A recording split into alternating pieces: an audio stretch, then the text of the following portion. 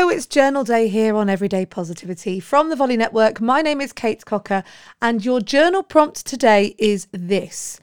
What is the kindest thing anyone has ever done for you?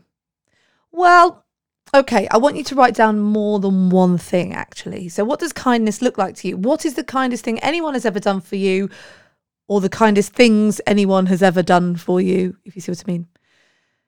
So when I put my mind to it and I think about what pops up for me, so you go, right, what's the kindest thing that anyone's done for me? Well, immediately I think of those little surprises, you know, those things where you go, oh, that's really nice. Like when my husband brings me a cup of tea and it's like, yeah. Or when I had an art exhibition years ago and my friend turned up and she went, here's a bunch of flowers because today you are the bride. Kindness, really nice.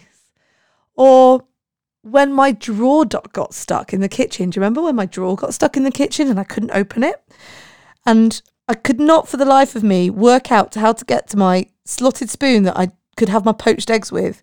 And a friend of mine turned up on my doorstep with a new slotted spoon so I could get my poached eggs out of my pan.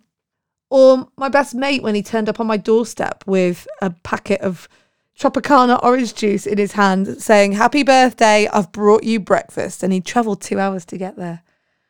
Those are the moments where I go, that's what kindness looks like. Someone taking time out of their day and doing something nice, sending me flowers, helping me out, knowing what I'm thinking before I'm thinking it. That's what kindness looks like for me. So today, in your journal, what's the kindest thing someone has ever done for you? Get it written down. Get it in your journal. And then remind yourself of those moments where people have been kind to you. I'll be back tomorrow with another episode of Everyday Positivity. In the meantime, look after yourself today.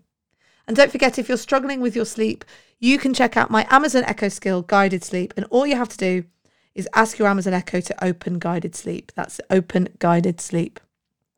It's Sunday. Enjoy it. Be kind to yourself. And I'll see you tomorrow to start the week off with a bang. Have a good one.